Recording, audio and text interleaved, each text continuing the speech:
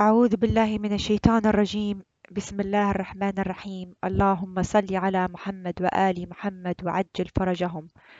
اللهم صل على فاطمة وأبيها وبعلها وبنيها والسر المستودع فيها بعدد ما أحاط به علمك. My dear brothers and sisters, Assalamu alaikum wa rahmatullahi wa barakatuh. Today's day 9 of our activity. We have one more day, inshallah. And the question for today, it was presented as a case scenario. A Muslim brother or sister in your classroom comes to you and argues that the Prophet did not appoint anyone as a successor and left it for the Muslim Ummah to choose a leader among themselves. You don't have your parent beside you, you don't have your brother or sister beside you, and you are alone. Present three pieces of evidence to convince them that the Prophet ﷺ appointed Imam Ali alayhi as his successor and that this is his divine right for the caliphate. The first evidence should be a logical piece of evidence. So when you present your answers, it should be in this manner. The first evidence should be a logical piece of evidence. A second evidence should be based on historical events, obviously not including Ghadeer, okay? And the third piece of evidence would be hadith that would support the idea of Imam Ali's right for the successorship. And the purpose of this exercise, my dear brothers and sisters, is that, alhamdulillah, we've been talking, the past few days and reflecting on the event of Ghadir and the status of Imam Ali alayhi salam. And through this, inshallah, hopefully that we are learning. But at the same time, I feel that it's time for us to really test our individual knowledge, okay? Many of us, alhamdulillah, we have the opportunity to attend majalis, jashans, lectures. We hear our parents tell us things about, our different imams, pieces of knowledge, pieces of puzzles here and there. But really, when it really comes down to it, are we really ready to defend Imam Ali alayhi salam in terms of his right, the right of AhlulBayt alayhi salam in general? This is what I really want to test ourselves and push us, so that we can really develop our knowledge and develop our ability to debate, our ability to think, to argue, obviously, and argue in the path of truth. That we're not always going to have our parents with us. We're not always going to have Maulana or Sheikh beside us to ask them. We, as individuals, each of us are ambassadors of Islam, and we have to be ready that individually we can defend the cause of Islam. We can defend Ahlul Bayt alayhim salam, and that's not going to happen unless we have the knowledge. Not just the knowledge, but we have the conviction, and not just one piece of knowledge, but as many pieces of knowledge as possible, so that we can make a strong case and represent Ahlul Bayt alayhim salam. So the purpose of this exercise was for each of us to imagine ourselves in this situation, so that we can push ourselves, and for us to share in the platform here in this forum, so that we can learn from each other's, because each one of us should be able to come up with different answers. No two people should have the same exact answers for all three, right? So by hearing each other's answers and reading it, hopefully inshallah we're reading it, then we will be learning. I'll be the first one to learn from the different answers that are presented. So essentially, whatever I'll be presenting here is just a couple of examples, but definitely it is not comprehensive. So in terms of logical evidence, I'll give you an example. So essentially, when we talk about logical evidence, it's the idea that you have a second person or a backup, who steps forward whenever the main person needs to step down from the role for any particular reason. Let me give you an example. For example, a teacher who's going to be out, not going to be able to cover class. Usually, what is there? Do they leave the classroom empty without anyone to take care of it? Or do they appoint a substitute teacher? They appoint a substitute teacher, which is their backup, because you cannot leave a class without a substitute teacher. Otherwise, everything will go chaos, right? Another example, for example, maybe the parent is, has an appointment, has some type of engagement that they can't sit, they can't take care of the kids at home, right? So they'll get someone to babysit, someone to take over, right? To oversee and be a guardian over the affairs of that particular home, or that over the children, right? So the idea of babysitting, sometimes it could be the older sibling, the older son or older daughter, being appointed as the caretaker for that particular day or that those few hours. So there again, you can imagine that the parent must appoint someone, whether it's an aunt or an older sibling, to take care of business at home and watch the kids. Otherwise, what's going to happen? You know, we will be putting the children at risk of safety. You have, of course, the example of president and vice president, whether it's of the US or any other country, always there is that second person. That second person who would be not just random pick, will be the most qualified after the president to step in and take care of the affairs at any given point in time, sometimes even sharing in the mission of the president while he is executing his mission, right? But if the president was to fall sick at any given point in time or not be able to perform his duties or tasks, then who steps in? It is the vice president, the second person in command. Because if that second person in command is not available, God forbid something happened, then what's going to happen to the nation that the president is governing? Everything's going to go haywire, right? And that doesn't make sense. So, from a worldly perspective, this is logical. This makes total and perfect sense. So this is in terms of the worldly affairs. Then what about the affairs of religion, which is most important? Umur al-Din, right? And the religion that is till the end of time, which is the religion of Islam, which is being represented by the seal of prophets and messenger, Rasulullah salawatullah alayhi wa alih. And obviously, no one's gonna live forever. We know that everyone has their time, but who will be the person to take care of the umur of a deen, the matters of religion? There has to be that person. Logic dictates that Prophet has to appoint someone who will oversee the affairs of the religion, answer the questions, give the interpretations of the Quran, of different aspects, right? When he departs this life. And then, as a matter of fact, this phenomenon of successorship is not limited to Rasulullah, Prophet Muhammad. It actually existed to every prophet since the beginning of time.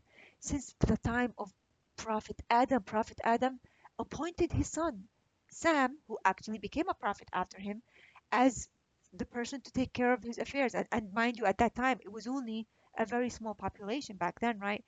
Let alone with time and ages, with a growing population, then definitely the need is even more. So every prophet, from Adam to Nuh to Prophet Ibrahim to Prophet Musa, Prophet Isa, as well as Rasulullah sallallahu alaihi wa is not an exception. What about the second piece of evidence? We should be based on historical events, and there are many. I'll just mention a couple.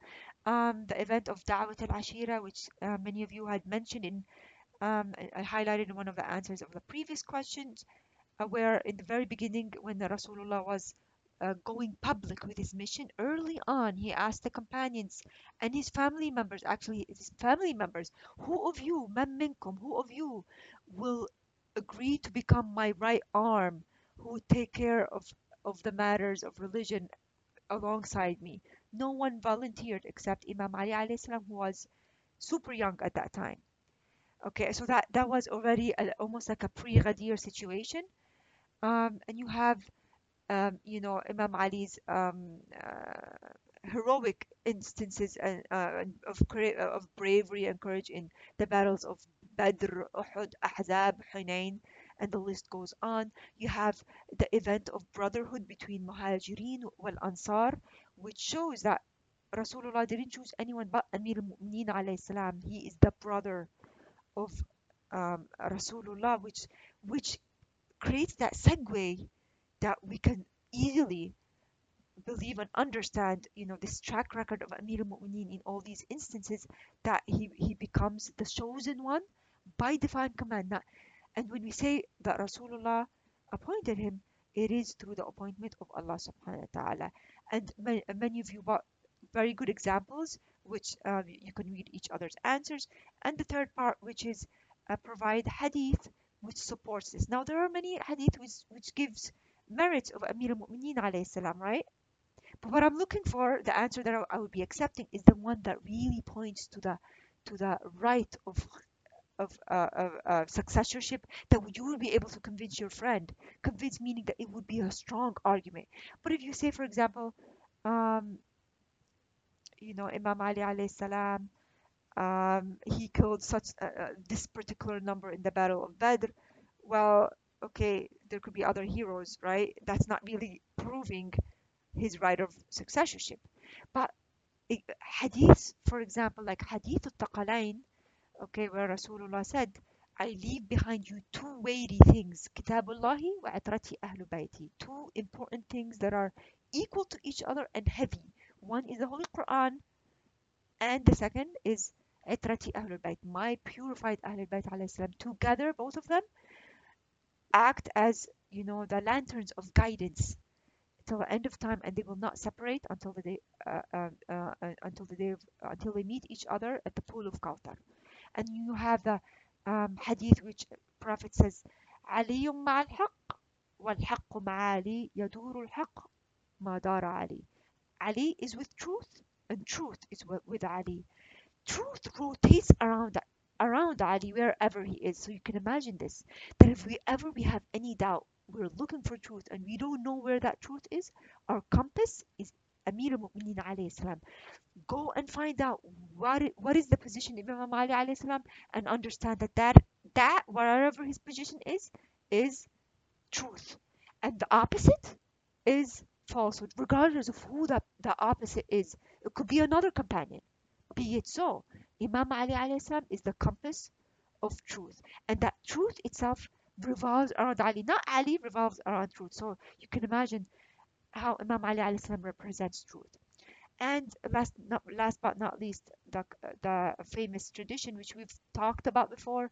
يا علي أنت مني بمنزلة هارون من موسى إلا أنه لا نبي بعدي. O Ali, you are to me like the position of Harun, Prophet Harun, to Prophet Musa, except that there is no prophet after me. And what is the position of Harun to Musa? It is the position of successorship. It is the position of leadership after Prophet Musa. So there's a direct indication, leading up to um, um, um, presenting the proof of Amir Mu'mineen's right for successorship. And the second question, very quickly, which surah in the Quran was honored in the month of Dhul Hijjah because of AhlulBayt, and why was it honored? And I'm looking for the best answer. The surah is Surah Al-Insan, uh, on the day of the 25th of Dhul Hijjah, where Allah subhanahu wa ta'ala revealed this verse, the series of verses in Surah Al-Insan, also known as Surah Al-Dahr, in verses 5 throughout the actual surah. Bismillah ar-Rahman ar-Rahim. إن الأبرار يشربون من كأس كان مزاجها كافورا عين يشرب بها عباد الله يفجرونها تفجيرا يوفون بالنذر ويخافون يوما كان شره مستطيرا. That Ahlul Bayt alayhi salam, when they were fasting, they heard a knock on the door. They saw a man in ragged clothes standing, his hands shaking and his face pale, and he asked if he could be helped and fed. The man was invited in and offered the food that was available. He took the food and thanked them. Both Imam Ali and Sayyidah Fatima alayhi salam were left with nothing to eat and little to cook for suhoor. Then the next day, the following day, Imam Ali and Sayyidah Fatima Zahra made the intention to fast. And again, someone else, this time an orphan claiming to be an orphan, was asking for help. Again, the same thing repeated itself. Imam Ali and Sayyidah Zahra alayhi salam offered the food that was available, all of it, and the orphan departed, being fulfilled. And on the third day, same thing happened. Once again, they intended to fast, and when it came time for breaking the fast, um, someone else came. This time it was a destitute person, a miskin, asking for food for the third time.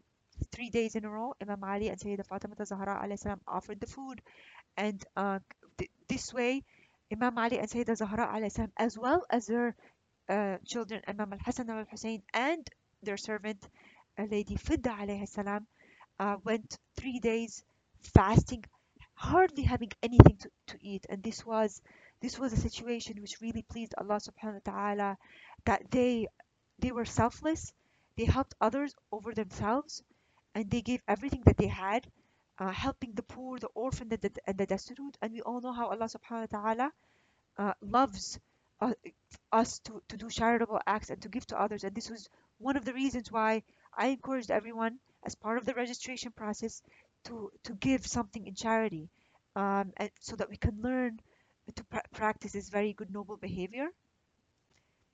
And because of that, Allah subhanahu wa ta'ala chose to praise them in the Quran in Surah Al-Insan, promising them reward in paradise, and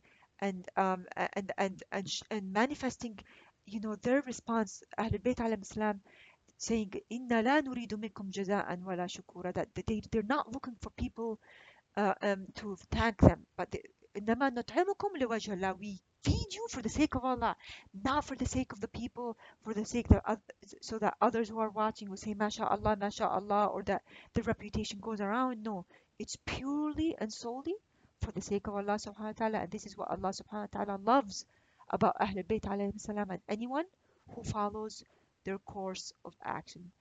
Jazakumullah khair for listening to this lengthy piece today. There was a lot to talk about and reflect on. I hope that you benefited from this exercise. And if you have any questions or clarifications, please feel free to reach out to me. Jazakumullah kulla khair. Wassalamu alaikum wa rahmatullahi wa barakatuh.